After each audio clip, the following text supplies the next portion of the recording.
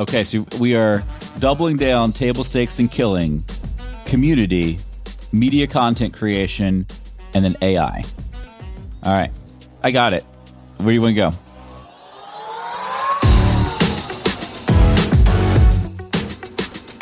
Hey, welcome to Marketing Against the Grain. I am your host, Kip Bodner, coming to you with a green smoothie in hand, about to drop some marketing knowledge.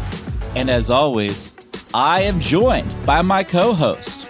He wants to box you. He wants to do breathing exercises. He wants to play chess, but I digress. He is the man who COVID could not even keep away from the podcast. He's back. He's better than ever. Kieran Flanagan. And I have my taste back, or some of it back. I had a salad that had jalapenos. I could kind of taste a little bit of the jalapenos. So let's go. I'm in a far better mood than the last time I did this. The other thing I was going to ask is, what have you got in your drink? I'm doing a herbal tea. You're doing a green smoothie. All right, Kieran. So you know I got this daily oatmeal thing I do. And when I'm really with it, I make it in a lovely overnight oats, which means you kind of put the nut milk, in my case, pistachio most of the time, and your oatmeal together. Overnight, it kind of softens up and you eat it for breakfast the next morning. It's disgusting, but it does help me feel amazing. I didn't do that last night. And so when you're lazy and you don't do those things, you have to make it into a smoothie. And so I got kale, I got pear, I got almond milk, I got my vanilla oatmeal, I got all kinds of crazy stuff happening in my smoothie, but it's going to make me fired up for today's show. Before we get to today's show, let me tell you about HubSpot. Finding a service solution that helps you keep your customers happy can feel impossible. Like trying to remember the name of that guy you literally just met at the networking event. HubSpot's all-new Service Hub can help. It brings together service and success together on one platform with AI-powered help desk and chatbots to handle your frontline support tickets, so you can scale support and drive retention and revenue. Visit HubSpot.com/service to learn more. Let's go. I am an oatmeal fan, not a fan of overnight oats. I want to put it out there. They go kind of weird. Cinnamon, nutmeg, and ginger are the super ingredients you need to put into your oatmeal. So there's a little tip for people if they want to get fired up by their oatmeal. I have a rant. I have a great rant, and it's actually based upon two things you mentioned and nothing marketing related. First of all, the company that you talk to that does the overnight oats, of course, they do ship to Ireland.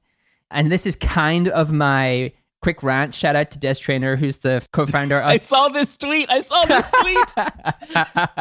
I almost trolled you, but I was like, he's sick. I don't want to troll him by just retweeting Des Traynor. Go, tell everybody about it. Des, great entrepreneur based in Ireland, has all of these things he wishes he can get. An 8 Sleep, same as me, Levels, Casper, all these different products. And I'm like, the one that I want to get, Kip, when you were young, how big of a part was cereal in your life? How excited were you by cereal? Was it just like a thing to have? Were you kind of a really cereal like fanatic? First of all, I'm offended that you don't think I'm young. Second of all, I love cereal. Cereal's amazing, especially Lucky Charms. Lucky Charms for life. They're having a little trouble this week. Oh, not a good week for Lucky Charms. FYI, don't eat Lucky Charms out there right now. But Kieran, I think you might be talking about some cereal that I have at my house right now. Not Magic Spoon cereal.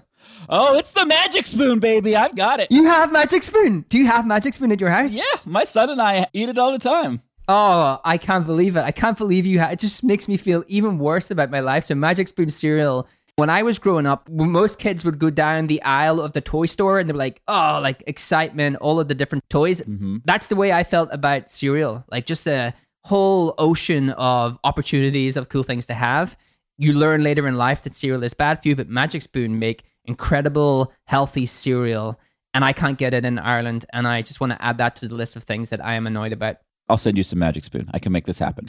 I can get you some Magic Spoon. Oh, yes. Yeah. But that is incredible. You had some. So that was my quick Twitter rant. Where do you want to start? Well, actually, there's been something I've been holding in my back pocket for the show for a couple weeks that I want to bring out. Oh, let's do it. It connects back to your list of goods you can't get in Ireland. And one of them is our friends over at 8 Sleep. Shout out 8 Sleep. Great product. I sleep on that. They did a really clever marketing thing that I want to tell you about, Kieran. Oh, yeah, do. So I'm on the 8 Sleep email list. I get an email. And you know what they've done that is so brilliant? They've set up a simple form to basically have you rate your hotel sleep experience. because they're trying to sell 8 Sleep mattresses into hotels. Oh, that's cool. So you can talk about your hotel sleep experience, and they're basically going to take, it's just like a form, and they're basically going to take those submissions, go back to the hotels and be like, hey, you've got really low sleep satisfaction. Why don't you put in 8 Sleep? It's genius. And it's just a brilliant strategy of how they're leveraging their customers to do something you wouldn't expect. Oh, here, if you rate your hotel sleep, you'll be entered in a chance to win another 8 Sleep system. But they're going to go take all that data and use it to get 8 Sleep into hotels, which is a big channel of distribution if you are in the sleep and mattress industry. It's like the inverse of gathering negative customer reviews on a segment of customers that you want to actually sell the product into. The other cool thing is like you can imagine them having a really cool map of hotels graded by sleep. Sleep quality, like that's kind of cool, right? Oh, like where can I go to make sure that I really get a great night's sleep if I'm actually a business person and I want to stay in the city for the night? Well, that's what you do, right? And then you denote the 8 Sleep hotels differently. That will be phase 2 of this, I imagine, for them. And then they start getting traffic and awareness to these hotels, and they get leverage, right? It's like, hey, if you want people who are using our app, we've got hundreds of thousands of people looking at sleep on our hotel map. Well, you better be 8 Sleep listed if you want people, our customers, to consider you, right? It's a long-term play, but I like the vision of it a lot. It's smart.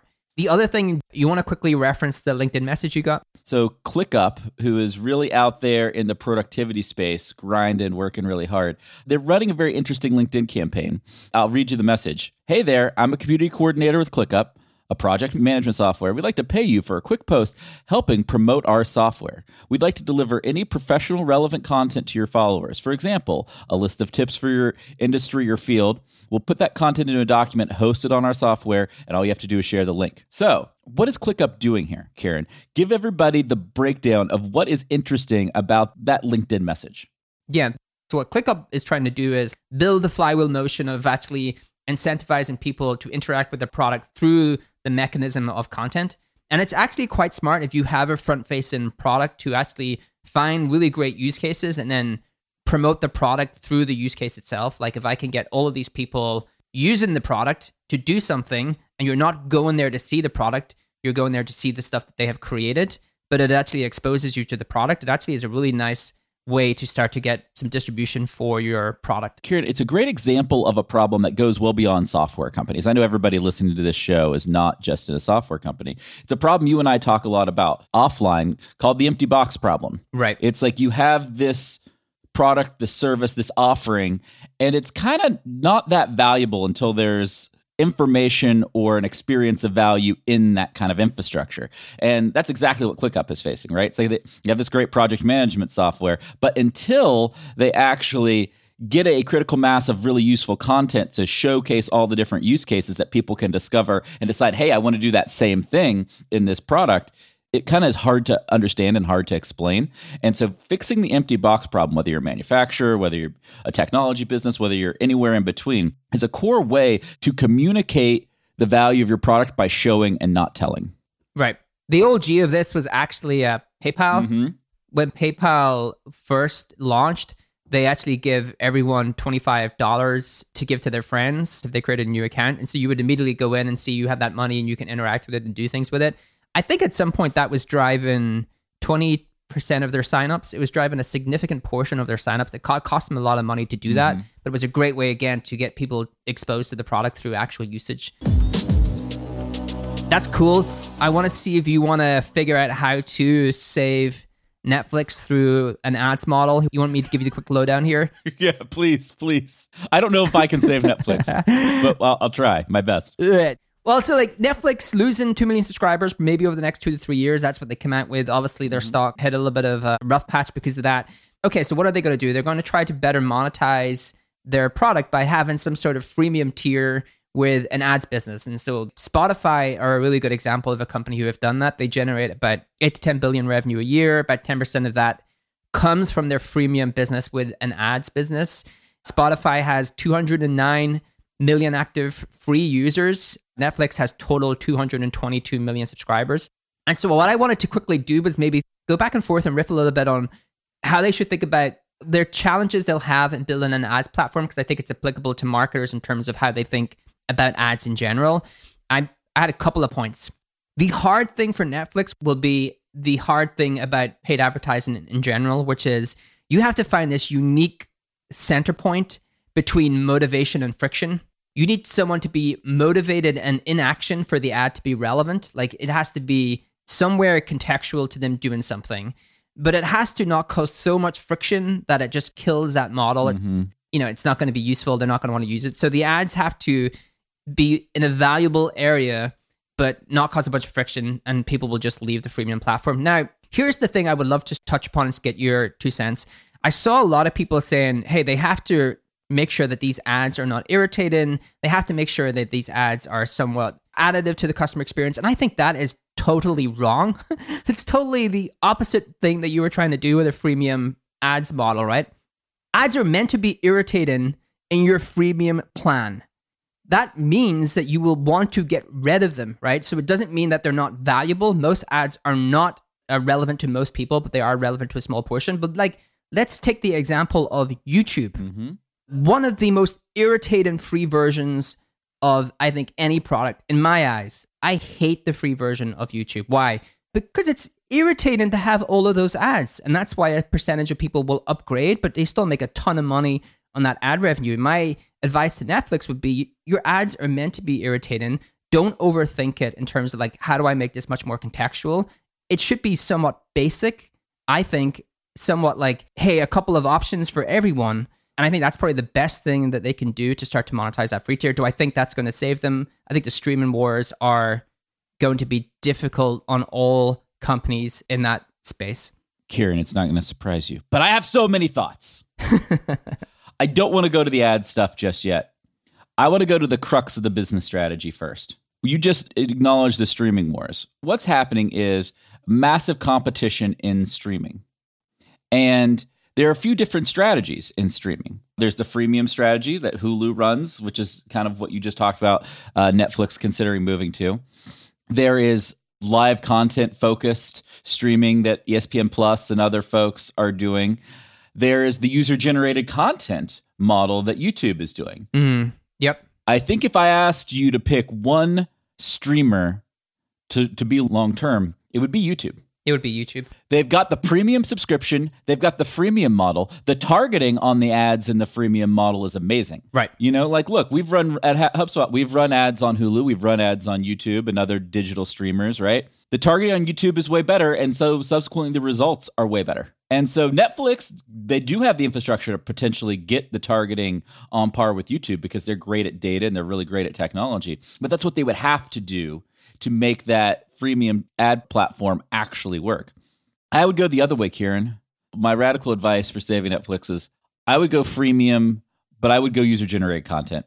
I would try to go more head-to-head with YouTube. Netflix's Achilles heel is that they have to keep raising prices for 2 reasons: increase competition and increase cost of production. Right. And I don't think you can solve only one of those. And there's only one player out there who doesn't have that same cost of production concern, and that's YouTube, because so much of their content is from creators. Netflix, going right back to our kind of polarized thinking, in the early days, they had to overspend on production because they weren't credible in the space. People thought of movies and traditional television as the place to get that entertainment. And so they had to show people that, wow, there's high quality entertainment on Netflix. They've succeeded in that. Now they have to go to the other side. Now they have to show people that there is depth and really niche, interesting content that they can only get on Netflix, and that the best up-and-coming creators are on Netflix, not on YouTube. Agree? Disagree? What do you think? I agree that YouTube is the company I would go long on. I agree that the reason I would do that is because YouTube's freemium model is much better than Netflix's model because it's user-generated content. I think Netflix stands no chance of being able to replicate that because YouTube is ubiquitous with that type of content. I think it's very hard to usurp. You know, the ideal thing for Netflix would be if they could scoop up something like TikTok, but TikTok might be scooping up Netflix with current growth trajectories. And if you look at like Quibi, did you pay attention to Quibi when they first came out? Yeah, they just completely died in that kind of short form Netflix competition. Right? I think they saw what you saw on YouTube in terms of like the short form content. Yeah. And then they completely misread that and paired it with Hollywood style production. Correct. And that's why they raised 1.7 billion but flamed out in 7 months. And you look at what's happening into CNN Plus, launch, Yep.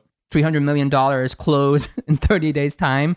I think it's like $9 million a day for how long that's going to be open for.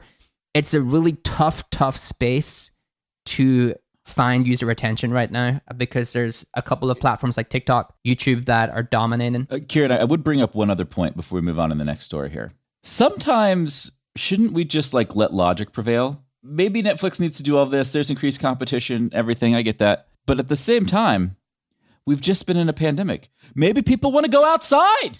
I don't know. Yeah. Maybe they just want to like do some different things. Maybe they've watched all the stuff. There's no more stuff to watch. Right? And like a year from now, they'll be like, cool, like I want to come back. But when you're a marketer, you have to understand the zeitgeist. You have to understand society. And I think there is a big demand in the world and in society right now to just be with each other, to do new things, to have experience, to be more experience focused than consumption focused. And if you do that, you have to understand there are businesses like Netflix, which are consumption focused. They're going to take a short-term hit. And it's nothing they did. It's just how the market's swinging. The other thing that I will leave on for us marketers, what can we learn from the likes of Quibi and CNN Plus? One of the things I would just stress, and I'm not saying they could have done this, but it just did remind me of how important it is to be great at running minimal viable tests. Mm-hmm. Minimal viable tests are the way that you iterate towards something large in terms of a risk, a bet that you want to make. And the purpose of a minimal viable test is to try to get the maximum amount of data and research by expending the least amount of resources. So, example for Quibi is how could they have launched a couple of short-form shows, did some partnerships to promote those shows, and look to see what the uptake was in people consuming those shows. Because one of the assumptions that they got completely wrong was this should be a mobile-only platform. And now timing was not on their side because they did that during the pandemic, just when it started. And obviously people gravitated towards phone to desktop. But they could have at least experimented with a couple of shows only on mobile, distributed through partners, and looked to see how many people signed up, what were the conversion rate, what were the lifetime values, before deciding to raise 1.7 billion and thinking this is a good idea. I think it's a great reminder is what people mistake in terms of minimal viable tests is like, oh, well, I turn the button green or orange, and what's my upside in conversion? Minimal viable tests are a mechanism to get you data and research to make bigger bets with more conviction. Is to make sure you're not too in love with your idea. Yes, I like that actually. That's the biggest problem is it's easy to fall head over heels in love, send roses, flowers, the whole 9 yards to your idea, and it's not worth it. It's not worth it. The idea is just like, hey, it's a good idea. It's a beautiful idea, but it's not worth all that attention. Right. All right, I got one more thing for you, Kieran, before we go to our main segment, which, by the way, I could not be more excited about the game we're about to play. The listeners don't even know. We haven't told people? No, we've kept it under the radar. So just so you know, we're going to talk about one more story, and then we are going to play the most interesting marketing podcast game in history. Just letting you know. And that's not hyperbole. It's going to be amazing. Kieran, did you see Synthesis School? No, I did not. Okay. One of the themes we talk about on this show is learning. And how you learn to be a better marketer, how you learn to develop skills, change habits. Well, it's a very interesting company that raised $12 million from Balaji, who's a very smart entrepreneur and thinker, as well as Amaj, who's the CEO and founder of Replit, which is another amazing, fast-growing company that's doing amazing things, bringing the next generation of web developers and coders online. And so Synthesis School was founded by the person who had a really interesting job. And you know what his job was? It was to build the school at SpaceX for Elon's kids. Oh, wow. And so they wanted to build a completely different school than the traditional school environment because their thesis was that traditional school environment doesn't solve anybody, and it especially underserves the best and brightest of the population. And they've created a completely different model, and their whole thing is they want to create super collaborators, young people who not just learn, but learn to work together, learn to collaborate, learn to build and accomplish goals together. And if you are now 6 to 14 in the world, you could apply to join Synthesis School online, and it's online collaborative learning through games and activities. And like, if you watch the trailer, it's pretty amazing. And you have these two disruptive entrepreneurs who don't lead funding rounds, leading a funding round for this business, and they're doing it because they think it could long term replace traditional education, which is a wild thing to think about. if you're listening out there, you're like, why the heck are they talking about this? They're talking about this because education as we know it is going to change dramatically. And if you are a marketer out there, or your business out there who's just doing fact sheet based education, hour-long video tutorials, that kind of stuff, the game is changing quickly. And that the businesses who adapt to meet the educational needs of their community and of their customers are going to win long term. So that's my take on education, and that's my take on synthesis. What do you think, Kieran? Did Elon Musk have someone build a school just for his kids at space? Is that what you mean, just for his kids? You know that's right. How many kids does he have? One? I think he has like 12 kids. What? He has 12 kids? 7 children. 7. Oh, right. I did not know that. I knew it was a very high number. I miscounted on 12. Elon Musk has 7 children. And yes, and one of the things he wanted to do was he wanted them to have a different educational experience. And so he brought somebody in to basically do a lab, like an education lab at SpaceX. And all of those findings basically turned into the approach that this startup is taking. Man, every Elon company is a bet the world company. I feel like he should just do everyone a little favor and like open a e-com site selling like t-shirts as well. That's phenomenal. It's an important lesson, right? That if you're going to do something, it needs to matter. It needs to matter. It needs to have a really big impact. And it doesn't have to be in entrepreneurship. It could be in your day-to-day work. It could be how you condition yourself as a human. It could be how you learn. Any of those things. Take the time to do something that matters. All right, cool. Should we get into double down, table stakes, and kill? Yes. Would you like to explain this, or do you want me to explain this? You explain, and then I'll make sure that I've got the right selection of things for you. Okay. So for everybody listening, we're going to play a game. It is a twist on a game people are probably familiar with out there. We're playing a marketing version. We have 3 options. You have double down, which means, hey, I'm going to invest twice as much as I'm investing now in this strategy. You have table stakes, which is like, hey, I'm going to keep it running, but it's not something I'm really going to invest hard in for the future. And you have kill, which means I'm going to stop doing this completely. And the goal is we're going to give each other 3 things the other person doesn't know, 3 different aspects of marketing strategies, and we have to bucket those 3 things into those 3 buckets. And it can be really painful, right? Because we are basically forcing choices and forcing rationale around these choices. And you're probably going to get mad at us because we're probably going to make some controversial choices. And that's what I hope. I hope we have a great debate, a great discussion. And I think of this as like a very interesting heuristic of like how you would focus your strategy. Like you could do this with your team right now, right? Kieran and I are going to do it for fun, for entertainment on the internet, but you could do it as a learning exercise too. So with that being said, welcome to our first ever round of Double Down, Table Stakes, and Kill! Let's go. This is going to be brutal. I'm actually slightly sweating about this because I don't know what you have and what I'm going to put in the kill bucket. Let me start off with giving you some options because I actually have 4 categories. That's how deep I went. I have categories that you can pick from, and then I'll give you the 3 options in that category. Love it. So I want to like apologize on air for making you have to make these choices because they're going to be really hard. All right, let's go. Let's do this. You can pick marketing leadership. You can pick current go-to-markets, you can pick marketing strategy, or you can pick future growth opportunities. Ooh, I'll pick current go-to-markets for 1,000, Alex. Let's go. All right, you have 3 options. Double down, table stakes, kill. It's your traditional go-to-markets that are prevalent across the industry today. You have sales-led, you have marketing-led, you have product-led. Woo! All right, giddy up. So we're talking about product-led go-to-markets. We're going to assume product-led growth and where you have a product that is the first touch point of the customer. You have marketing-led where your marketing and your content, your information is the first touch point of the customer.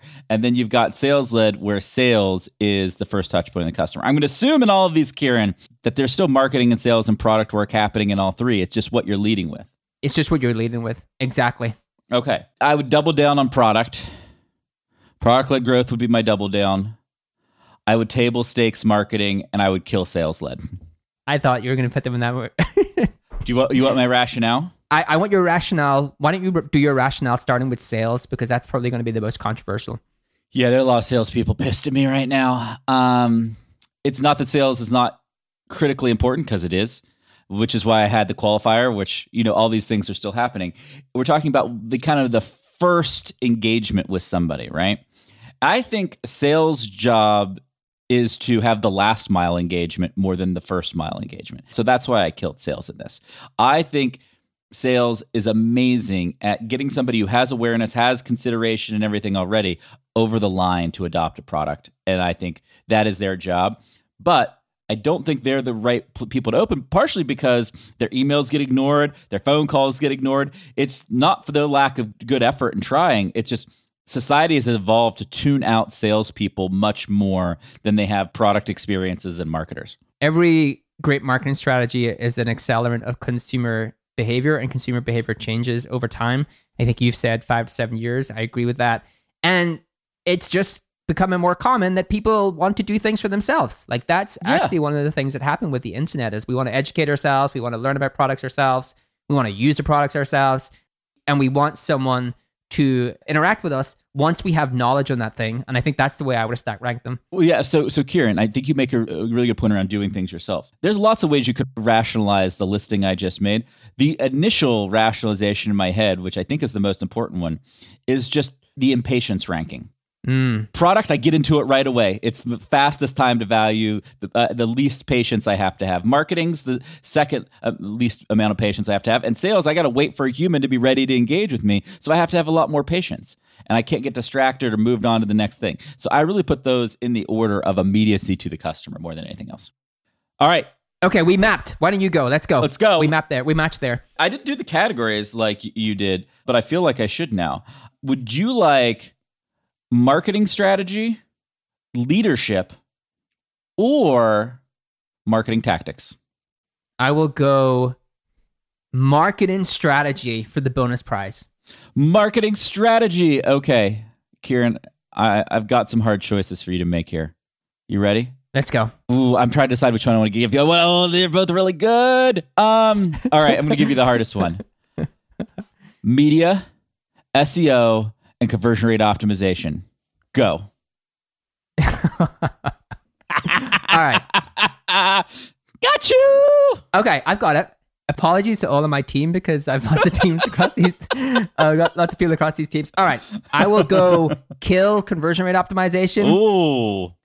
Table stakes SEO. Ooh. Double down on media. Please tell our listeners why you picked that very controversial order. I've stack ranked them in terms of riskier but bigger payback. Magnitude, upside. You rank them on potential upside. So the risk is higher, the potential upside is higher. So media, I think if you can differentiate yourself on media, you have a potential to build a true world-class brand, something that is very hard to disrupt. I posted, this is a little, nod to ourselves, but I posted a graphic earlier on because we're looking for someone to lead our blogs. And I was showing that the web traffic from our blogs get more traffic than most other business publication, Inc., Entrepreneur.com, these kind of sites. And I think if you can truly build something like that, it's hard for anyone else to disrupt it. SEO is becoming commoditized. Like we have a world-class SEO team, but it really is becoming table stakes because Google is continuing to shrink the amount of the real estate that is on Google. I went through that in a previous pod. On desktop, lots more no clicks. On mobile, that is growing. So I think more and more SEO is becoming harder to actually build something massive in, or long-term, it will be harder to build something massive in. And then conversion rate optimization is a good thing to do, but it's like iterative gains, right? It's just iteration and more smaller gains than something like media. And so again, that's how I would term them. I'm not saying that any of them are bad things to do, but that's how I have ranked Kieran them. is so afraid that his team and Twitter and the internet are going to troll him for his rankings. Stand by him, Kieran. Stand by them. Look, the fact that I didn't put SEO top, I started my career in search. I know that market. I know those people in that. I'm gonna get killed on Twitter. You're totally going to get killed on Twitter. I might help facilitate the killing. All right, where do you want to go next? Give me marketing leadership. Leadership for 200, Alex. All right, this is actually the worst one. I know it is. That's why I picked it. I wanted to make sure that we would cover it. Okay, I don't know how you're going to do this. Hiring, retaining, coaching. Oh, I like it. I like that you kept it simple. All right. So we have hiring, retaining, coaching. Okay. I'm going to this is going to be controversial. I'm going to double down in coaching. Oh, I didn't think you would go there. I'm going to table stakes in retention, and I'm going to kill hiring. Oh, I love it. This is like literally the opposite of what I was thinking. Let's go. Let's do this. Why the hell would you kill hiring? Well, I'm a first principles person. And one of the things that I believe is that if you're going to make a big, massive change in something, it takes a while. Big change does not happen overnight. And so if I'm just churning through people on a team, I'm never going to have the continuity to make a meaningful change in the world. And so why am I doing this to begin with if I can't make a meaningful change? Get the hell out. You know, like, I'm sorry, but like if I can't make a big impact, I don't want to do it. And so I have to have people on my team. And I think the number one way that you get to work with people long term is you coach them, you help them learn, you help them get better every day, and they realize that working with you is helping them get better, and it's a better option than working anywhere else. And so that's why I went double down on coaching. And then on retention, like, I think it's better off to compensate your existing employees more, to run different programs for your existing employees, help them be as successful and be able to retain more so than it is to like go pay more for some new person and they don't have the context. You're spending 6 months getting them up to speed, all of those things, which is why as much as I love hiring, and I love hiring, we're hiring at HubSpot Marketing, please come join the team. I had to kill hiring. That caught me by surprise because one of the things I'll tell our audience, one of the core things that you have drummed into me from our whole experience working together, and I remember this from like day one, is hiring. You just hire the best. Your whole team is brought up that way. It's like hiring is everything. So I actually thought you were going to go hiring the top, but I think it makes sense in terms of why you said that. I think that is a difficult one. What did I have it? I had it something like hiring, coach, and retention. And now I think about it, that would be difficult because if you're hiring but not retaining, you're just on a hamster wheel of onboarding people. I know. You're just on a total hamster wheel. You're spending all your time hiring instead of doing marketing, growth, and business work. So that was a good one. That was a good debate. I like that one. I'm glad I came in controversial for you on that one, but I think I did a good job rationalizing it. I think it kind of brought you over to my side. It made sense. I didn't think you were going to get me there. I was definitely not thinking you were going to answer it that way. Okay, let's do two more. I'll do one of yours, and then I want you to do one of mine because I actually wanted to. It's going to be something we're going to debate, and I want to make sure we get to it. All right. I want to get you out of your comfort zone. I want you to prioritize aspects of marketing that you haven't had to deal with much. Okay? Let's go. All right. Event marketing, brand marketing, product marketing. Go. You know I'm going to kill event marketing. Yeah. All right. Let me. All event marketers listening, he is at SearchBrad on Twitter, and you can please send your criticism to him, not to me. This is why did we do this episode? This is actually a terrible idea. And it was actually both of our idea. We both came up with it. All right. I think I would look. I think the first two are easier to go through. I've said multiple times on this show that brand is the creative edge in the future. I think brand for me is double down. Product marketing, great product position matters, but I think you can be okay with table stakes if you have a great brand. And then event marketing, I would kill because I'm, again, you know this, I am a scale person. Scalable. How do you build something scalable? How do you build exponential growth? And I don't feel that way about events. And so brand for me, how do I differentiate my company in the future? What's going to really matter to me? It's going to be brand. Product, really important to get great positioning correct, but I think hard sometimes to be differentiated from competitors. Everyone in technology kind of is position very similar, but brand is the way you stand out. And event for me, event marketing in general is not a exponential scalable tactic. And it's not something that I'm going to win on and be a world-class brand incomparable to competitors just because I run better events. We have a huge event called Inbound that they are going to, please don't slack me. This is a game. I have to choose something. Inbound is awesome. Please come to it in September. Please send all of your feedback to @SearchBrad on Twitter or @SearchBrad on Twitter or to Kieran Flanagan on Slack if you're internal to HubSpot. Thank you so much. Kieran, I want to challenge you a little bit on this. There's one order to think of these in terms of the opposite of scale is kind of depth of emotion and depth of engagement, and I would make the argument that event marketing is the most intimate emotional form of marketing, then brand marketing, then product marketing. So it's a little bit of a disconnect that you're leading with doubling down on brand for the emotion and the storytelling, but you don't want to complement that with the deeper emotional side of event marketing. Why? Because event marketing is restricted by size. They're virtual events. They're online events that you could have infinite number of people going to. Not many virtual events have big numbers these days. Like the thing I am getting at is where it's more important to be world class at versus being on a par with competitors. I think if you have a world class event experience, whether they're virtual or offline, and a subpar or on average brand experience, which is all the other things in terms of how people think about your brand, I think that you are not going to be as successful as someone who really like nails the brand and maybe has this average event strategy. And so for me, it comes to the size of influence I can have with that emotion. So brand is all encompassing, like how I think about the entire market. How can I drive that emotion to the entire market? Where events is a very small subset of the people I want to reach. Make sense? Yeah, I just wanted to make you squirm for a little bit. That was good rationale. I just wanted to make you really work for it for a minute. I feel like I'm being interviewed. I think I'm actually being interviewed like for a job, and I'm failing really badly, and I'm going to get like thrown shown the door, and like everyone is going to come running after me with pitchforks. That was kind of the goal of this game. Now, I will say that event marketing could be seen as a subset of brand. So in that way, I'm kind of saying it is very important, but it's a subset of brand. It's really important, but I want to kill it too. Don't stop your hedging. Stop your hedging. Okay. Stop. Well, Kip doesn't even want to hire anyone. All right. Kip is a leader for a fast growth company. Doesn't want to hire anyone. All right. So we should both do this one because I think let's both do this. So just you stack them, I'll stack them, and then we'll talk about the context. This is the last one for everybody listening. So we're going to go big. The biggest opportunities for future growth. We talk a lot about like where can we get future opportunities for growth? How are you going to be disruptive in the future? So I had 3 and you mentioned a couple of them already. You didn't mention one, which is community. Let's encompass Web3 in that because that's inherently, I think, how we think about that. Media and AI. Okay, so we are doubling down table stakes and killing, community, media content creation, and then AI. All right, I got it. Where do you want to go? I've got my stack rank. I'll stack rank them and then you stack rank them because I bet you we're not the same.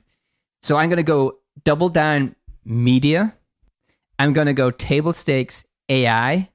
And I'm going to go kill community. Are you trying to get banned from Twitter? Are you trying to have people no longer speak to you? I'll give you my order. I'm doubling down on community. I knew you would be. I'm table stakes media. And I'm killing AI. Okay. All right. You want to start with the kills? I'll give you why I'm killing community, and you can tell me why you're killing AI. Why would you kill AI? Like, come on. Let's talk about community because you're killing it. I'm doubling down. Where are you at? Let me tell you why community is not a growth strategy for most companies. Why most companies are wrong about community being a community-led growth strategy. Product-led growth made sense because product-led growth is your product intrinsically is your go-to-market. You acquire people in through your product, you onboard people to your product, and you upgrade them into a touchless customer, like through touchless. Now that makes sense. Like that's a pretty linear path that I am acquiring people all within the product. And I can do things that drive mass amounts of scale. I keep hearing community-led growth, and that means community is intrinsically is your core go-to-market, like across acquisition, onboarding, upgrading, retaining. Most successful communities are going to be successful because we're decoupling these large platforms and we are finding niche pockets of areas to build communities around where people have these kind of real emotional connections to knowledge they want to learn or hobbies or interests. And you want to create something that is small. Communities work better when they are small. I can tell you from most people I've talked to, when they get over 1,000 people, they become really hard to manage. They become really disjointed. The content becomes much, much worse. Let's say 1,000 people then is your like upper end range of what you should aim for. Like I get 1,000 people, I've got a great community. How are you going to grow a large business from having 1,000 people in a community? Like trying to upgrade them into free users, trying to spin the flywheel of demand for your product. And again, I'm not talking about community for customers. I'm talking about community as a way to actually grow your business. You're not going to be able to grow a community large enough to be able to get enough pull through into people going then on to sign up to your products and sign up to your services for it to be meaningful to you. I am killing community because most businesses will fail at making community a core part of how they acquire products and services. Again, not for your customers, but actually how they drive demand for their products or services. That is my pitch. At me at SearchBrat. I'm ready. Let's go. I think our ability to manage communities at scale is going to increase by orders of magnitudes through better tooling, better incentives. Everything you said is a fair retort for today. But you know what? Last time I checked, we weren't doing this for strategies for today. It was about future growth strategies and what was happening in the future. And I think this is going to change dramatically in the future. And I think communities are going to be part of a winner-take-all market strategy. Yes, exactly. If you believe that, then they're going to be imperative to grow. I'm telling you, there's going to be thousands of communities across all these industries. And you're not going to be able to kill them. You're going to have to grow them. And you're also missing the whole math. If you have a 1,000-person community, but the referral rate on that is 10 to 15 to 1, then you get 10, 15,000 customers. You don't get 10 to 15 referrals per person. Not under today's community metrics and community incentives. But what happens if those 1,000 people have a direct incentive of business growth and are out there working and advocating and selling for you? What happens then? I think those conversion rates change dramatically. I think it is very hard to imagine a world. How many times have you opened up your Discord since you've been on Web3 and been faced with hundreds of messages from different channels? How many of those have you gone into? We have only room for so many communities in our life. The Discord problem is not a too many communities problem. It's a spam problem. But it's a reflection of how many communities you have time for in your life. If every brand is marketing a community to you, how many can you really be part of? You're only going to be a part of one or two. Right. But the last I checked, there are like 300 million people in America and 8 billion people in the world, dude. I knew you disagree. I think it's a good debate. We will agree to disagree, ladies and gentlemen out there. Well, look, we're agreeing to disagree in the guise of this quiz show. I do believe community. You know I believe community. I love that we're yelling at each other and mad at each other. Yeah, I know. Because it's just a completely like fictionalized construct. You're killing AI, which is like the future of... I'm killing AI. Okay, well, like explain to Sam Altman why you're killing OpenAI. I mean, he's not going to be happy about that. He's going to be pretty pissed. No, I think OpenAI is going to be amazing. We're killing it. I think it's a tool strategy, not a growth strategy. You will use AI tools to improve any growth strategy that you have, sure. But I don't think a marketer is going to need to have an AI strategy. I think AI is just going to make targeting, outreach, engagement, content creation, all those things easier and faster. You're going to be able to better serve your community with AI. I don't think you need an AI strategy. End of story. I'm trying to figure out if that is fair or unfair, the way you answer that, comparable to the way I had to answer community. Because you've not said it's not important, but you've just said they don't need an AI strategy. All right. I don't think you want me to have to say I don't think AI as a standalone marketing strategy is important, Kieran. How about that? Okay, well, I want to go back and say I think community as a standalone marketing strategy. I'm trying to get myself out of a hole, or at least take you in the hole with me. I don't want to be in the hole all by myself. No. Where the community people, event people hitting me up in Slack. Don't bring me into your shoddy logic. It is your shoddy logic, not mine. I thought it was good logic. All right. I'm really nervous about. Can we cut some of this out, Darren? All right. No. I think we can cut some of this out. Leave it in. Producer Darren is leaving it in. Look, I want to say, can I just say one thing? I am an advisor for some companies on their community strategy. I believe this is part of the quiz show. Please know that I believe community is. I'm making a point. That's why you could have it in the kill bucket. I do want to say he just doesn't think you're as important as AI and other things. Don't worry. I just believe for most companies, it's not going to be the growth strategy they believe it's going to be. But I do believe in winner takes all. I do believe winner takes all. There's going to be some companies that really excel. Are we done? All right. So Kieran is now terrified of the public response to this segment. So please add us on Twitter, reach out to us. But more importantly, leave us a review on Apple Podcasts and tell us if you agree or disagree with us on any of these points. And should we do double down, table stakes, and kill again? No. Should we bring it back? Should it be a reoccurring segment of the show, or is it a one-time situation? I'm team bring it back. Kieran is dreading bringing it back. But if you have the overwhelming comments that we should bring it back, we will bring it back. Next time, we'll do it with a third person, and we'll make them get involved too. Oh, let's do that. Let's get someone else in the hole and make them feel awful and squirming. Yeah. We'll force somebody else to pin down to bad opinions on everything, right? All right. Thank you, everybody, for joining this episode of Marketing Against the Grain. I'm Kip Bodner. We're here, as always, with the chess master himself, Kieran Flanagan. And until next time, have a good week.